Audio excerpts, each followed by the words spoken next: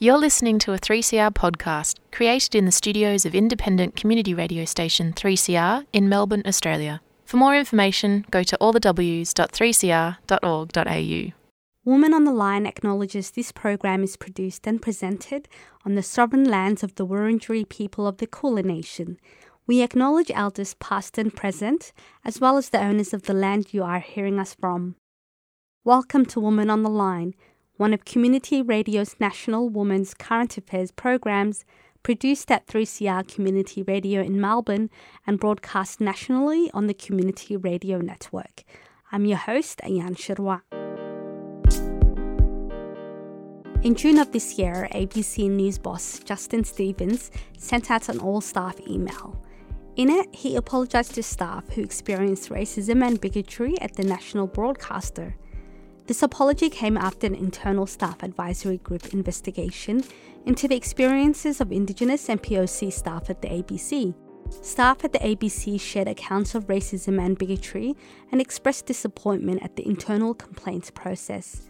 As damning as this story is, it's not the first time that Australia's media landscape has come under scrutiny. In 2020, Media Diversity Australia released their report, Who Gets to Tell Australian Stories? And their findings were unsurprisingly bleak. They found that Network 10's senior management leaders are mainly from Anglo-Celtic backgrounds, and that newsrooms often recruit from a graduate pool, which means that unless you attend an elite university, your chances of making it in Australian newsrooms are slim. To put these issues into perspective, I contacted Nicola Joseph, a seasoned journalist who's worked at the ABC, SBS, and other media outlets. She was also one of the pioneers of Radio Skid Row, an activist grassroots community station based in Sydney. Stick around because later in the show, researcher Shelley Mackliffe explains the barriers to seeking abortion in Australia. She also discusses what the end of Roe versus Wade means for women and birthing people in Australia. But first up, let's go to Nicola Joseph as she shares her entry into journalism.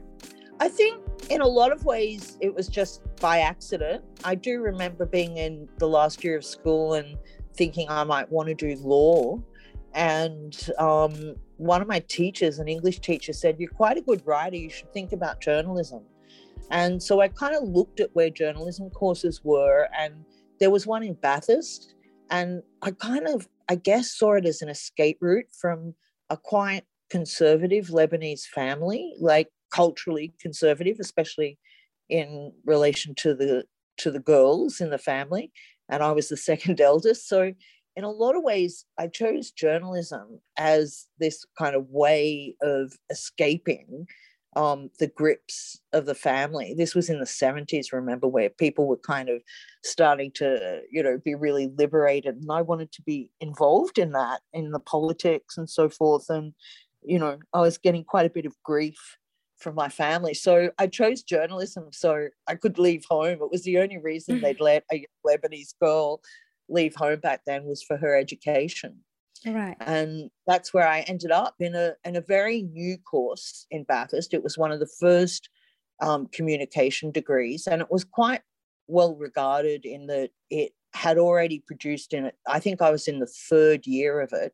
And in the first 2 years it had produced, some of the prized positions that you get when you enter the media, like the cadetships in places like the ABC with programs like AM and PM were really big. To get one in current affairs and to get one in news was always seen as being a great prize as well. So quite a few of the graduates ahead of me had already moved into that, into those positions. Yeah. But I was the only person of colour.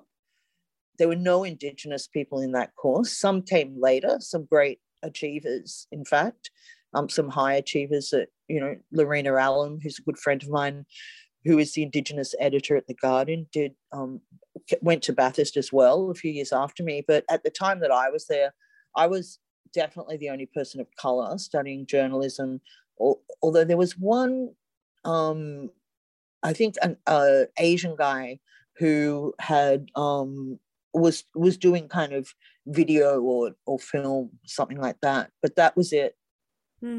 So you escaped into journalism, and were you able to find that freedom? What was your experience like? As a student, the experience was terrifying. Like, I'd never really been in kind of the full company of white people, of Anglo-Australians. It was kind of eye-opening for me. I'd grown up in a very big extended family, and that was kind of how we were policed, in much the same way as, I guess, women get policed in the village. Although we did find out that actually our cousins in the village had a lot more freedom than us, which was really annoying when we were teenagers. But I don't want to portray it too heavily, because I think in a lot of ways my family is quite progressive. But, I really did break down the barriers of leaving home. That I was the first one on both sides of the family to leave home. And it was, my grandmother, both grandmothers didn't like it for different reasons. But, so the experience at uni, I guess, in some ways could be seen as what prepared me for what the experience would be in the media. And, interestingly, in the thesis, in the research that I'm doing, where I've talked to other people, a lot of people tell that same story, that, it was uni that kind of got them ready to work in what is just such a stubbornly white industry. So yeah, it really did prepare me. But, it was strange. It was alien. I think when I went for the, prize job of the ABC News cadet, I was interviewed 3 times, and I think on the 3rd occasion, and, put through the ropes, had to write news, had to read news, that sort of stuff as part of the application.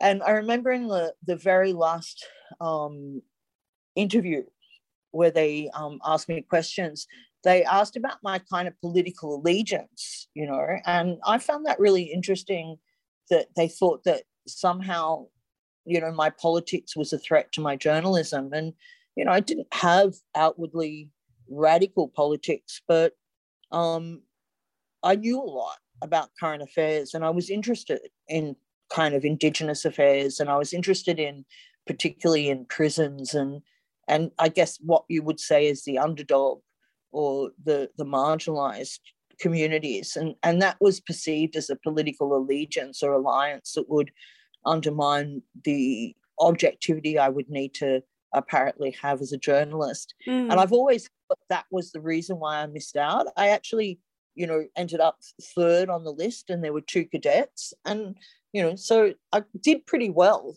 But I think that difference was probably the thing that meant that I missed that opportunity. Which was really interesting for me. I didn't read it as a sign then, but looking back, I see it as that.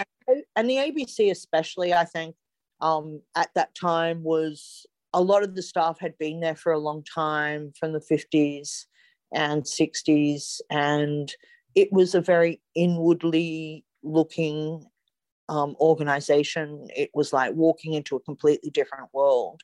People think differently, they see the world differently, and they think that their way of seeing and the world is the right way. And I think I'm really describing here what a lot of people in the media, in the mainstream media, the kind of mentality that it takes to work in those organizations. You have to learn to speak with authority.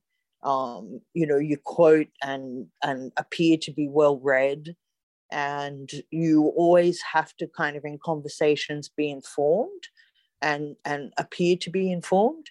And it leads to a very tricky work culture when you're working in teams, going to meetings and listening to discussions. It's quite an interesting kind of experience. I remember when I went into the ABC full time, so I worked casually as a journalist after missing out on the cadetship, and but I never liked it. So I opted to sort of go and work in community radio at 4ZZZ as a journalist, and then at 2SER in Sydney as a journalist. And then I came back to the ABC a few years later as the presenter and the executive producer of a women's program called The Coming Out Show. and which was quite radical and quite an interesting program. And yeah, I remember being asked by a really good friend of mine, one of the Indigenous broadcasters that I've worked with, what are you doing at the ABC? And I said to them, I'm studying whiteness. And that, for me, it was the early 90s, before whiteness was really was just coming into being a thing. It was like that. It was like you were kind of on another planet, and you were kind of looking at what the people on this planet and what their behaviors and customs were. Yeah, absolutely. And I think there's so much focus on getting people in there in like these elite spaces, but there's not enough work being done to support them once they get into these spaces. I think more has to be done. And I was wondering, because in the ABC article, they talked about how how staff were kind of, their ideas were discarded, they basically were made to feel like what they had to contribute wasn't valuable. And I was wondering, was that your own experience? And why do you think not much has changed? Yeah, it's interesting because it's like fundamental to the idea of trying to make the Australian media more diverse in a cultural, racial way. Diversity also applies to gender and to disability, of course, as well. And the ABC does track all of those statistics. But it's interesting that, like what you're saying undermines the very thing that so many diversity activists are asking for, which is, the idea that if we employ more people in the media, people of colour and Indigenous people, that the media output, the content, will change. And, that's really kind of one of the fundamental questions of what I've been thinking about, I guess, as I come to the end of my career. And, it's the roots of that idea. It's never actually been researched. That no one's ever kind of gone and said, well, look, let's see how the content changed here or whatever.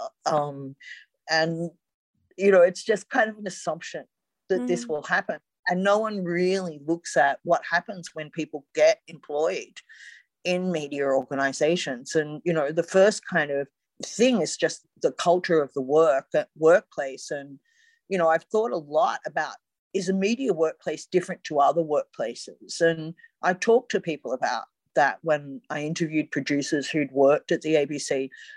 And I also, talked to people in community radio too, because I think there's also kind of a different set of challenges for people of colour and Indigenous people in community radio. But, what both community radio and ABC have in common is that they are predominantly white spaces. And this is what we're talking about, is what happens when people of colour and Indigenous people walk into white spaces. And, there's been some good work done about Indigenous people who have worked in public service that has kind of brought out some of those issues. And, there's similar stuff to what both I experienced and what I found out in doing research is, first of all, you're seen as being someone who is a servant to the white people. So, it's not just that you get asked questions continuously about stuff. It's the kind of ridiculousness of the questions that you're asked that is the stuff that really gets to you after a while. And it comes back to this thing of like studying whiteness and the weirdness of people who, for me at least, just didn't have the same way as seeing the world. Like it was like they went home to something completely different to what I did. In 2020, the organisation Media Diversity released a paper called Who Gets to Tell Australian Stories. I know you spoke to Arij Noor about that. In that paper, they talked about how some news leaders were, very critical of things like quotas and targets. And I was wondering, is that something that is useful? Just your thoughts on quotas? Look, I'm not against it. And I do think that there is something to be said for organizations tracking the data. I think it tells one part of the story. and having targets kind of, I guess, puts pressure on them. But really, more than anything, the reality in places like the ABC, the targets just tell you how much they're failing rather than succeeding in a lot of cases, not in all cases. Like, I think they probably have reached their targets for women, definitely, and Indigenous people, largely to the credit of the Indigenous people within the organisation fighting for it. But yeah, look, I'm not against targets. What I am, I guess, critical of is the idea that parity, that somehow the outputs of the content relies on the number of people in the organisation who are people of colour or Indigenous people. It just doesn't work like that. It's so problematic. And I think, the calls for more faces on screens, especially, and sometimes they say voices on mic, but more likely it's about being seen to be diverse rather than being heard to be diverse, being listened to as diverse. I think it's much more complex than how many people of colour and Indigenous people are working in the organisation. Yeah, because it makes no sense. Because even in the ABC article, they talk about how it's slowly changing. There's more diverse voices being included, but their contributions, as I said earlier, aren't being valued. So there's no point of having like 10 people if we're never going to hear from those 10 people. It really comes down to, I think, for me anyway, I kind of move away from using the word diversity in relation to the media. And I want to talk about kind of media justice. I want to really think about what's fair in terms of coverage. And that then starts to blow apart the whole kind of POC problem too, which is we're not all the same and we're all treated differently in media representation. And so, just because you actually have a whole lot of people who aren't necessarily maligned in the media working for you doesn't mean you've addressed the problems of the unfairness of media coverage of, say, young Black men, and I'm talking about both kinds of Black there, or the criminalization of certain communities where others don't experience that. So, for me, the focus is very much around listening and not looking, not being fooled by the smoke and mirrors of the appearance of diversity. And then also it's about kind of media justice, like really thinking about what's fair about coverage and what's unfair, and which communities are the ones that are most maligned at the moment. And that was Nicola Joseph explaining the differences between tokenism and media justice. And on community radio stations right across Australia, you're listening to Woman on the Line.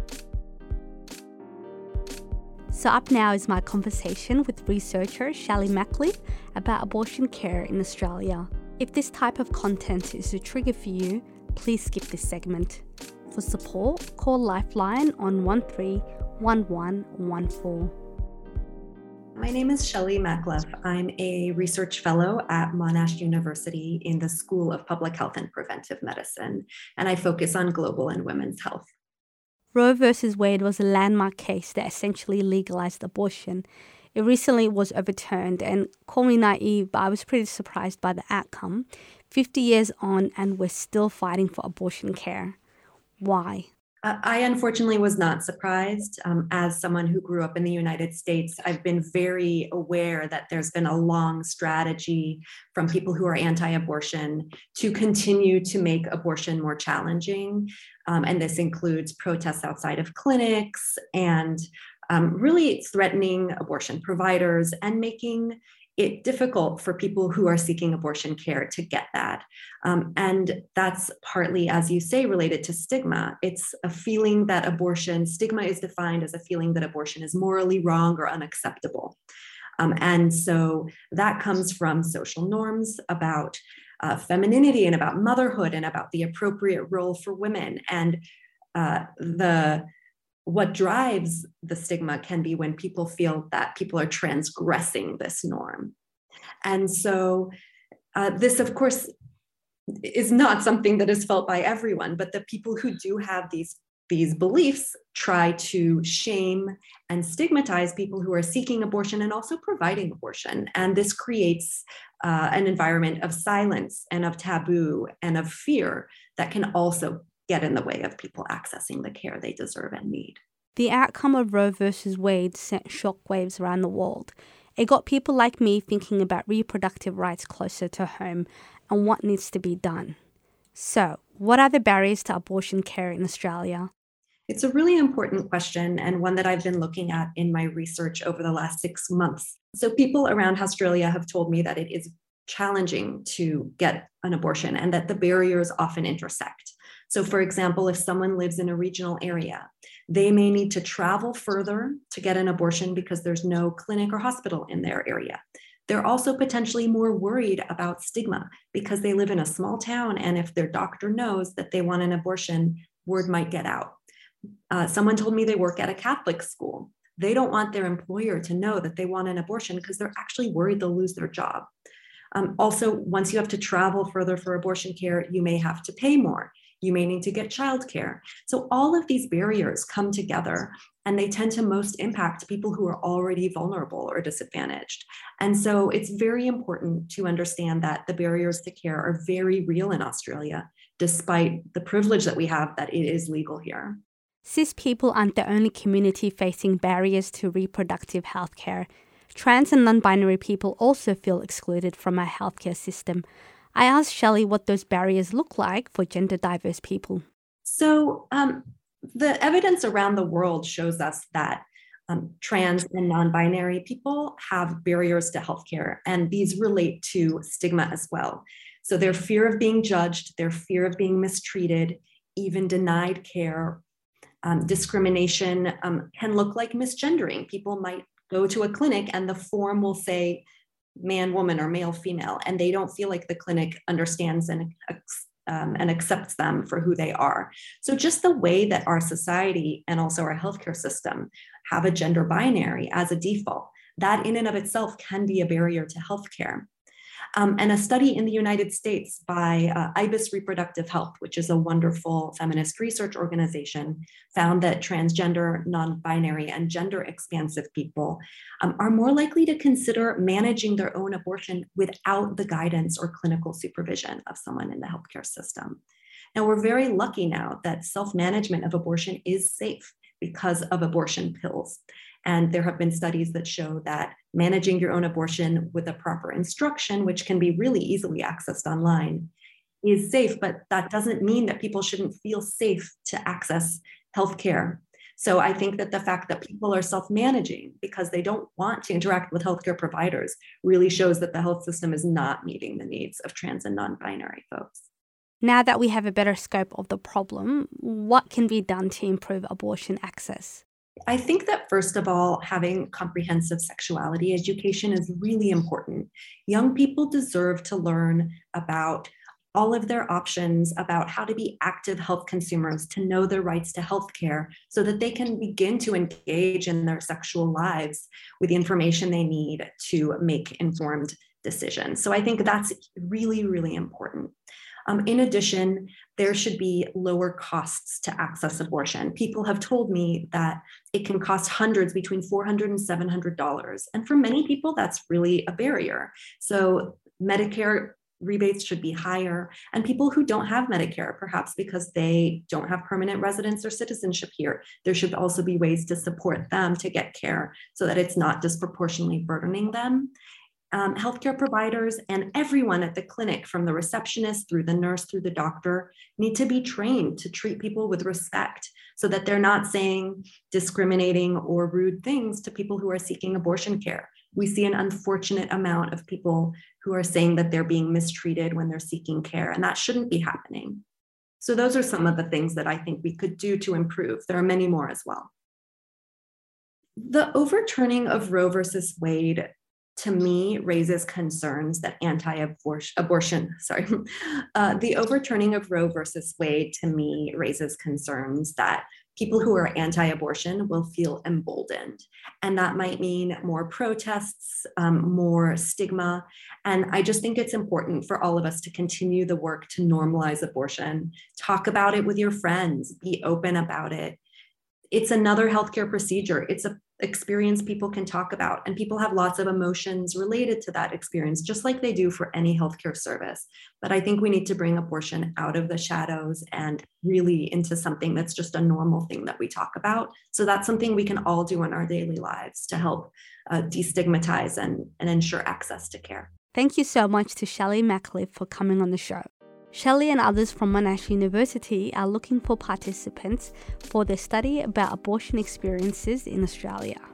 If you'd like to learn more about the study, email the group at studyrecruitmentgwh@monash.edu.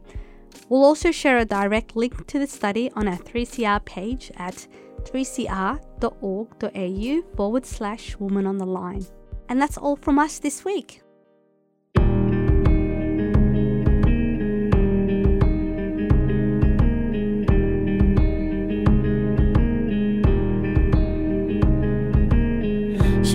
My mother, only daughter. We were better off without you. Just another distant father. We might it work without you. Oh, you had to go and hurt someone who meant a lot to me. Was it worth it? Did she deserve it? Or was it just your way of getting back at me? Was it just your way of getting back at me?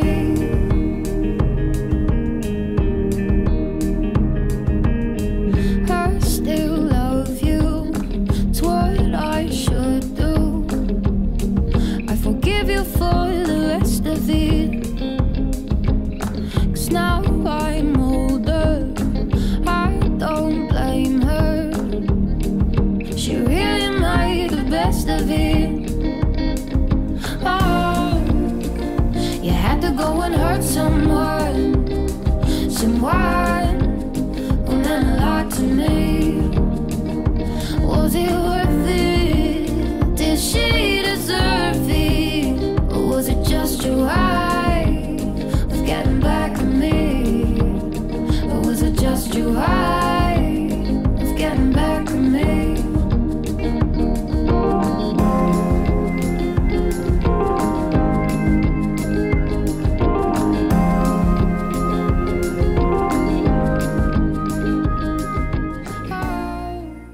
You've been listening to a 3CR podcast produced in the studios of independent community radio station 3CR in Melbourne, Australia.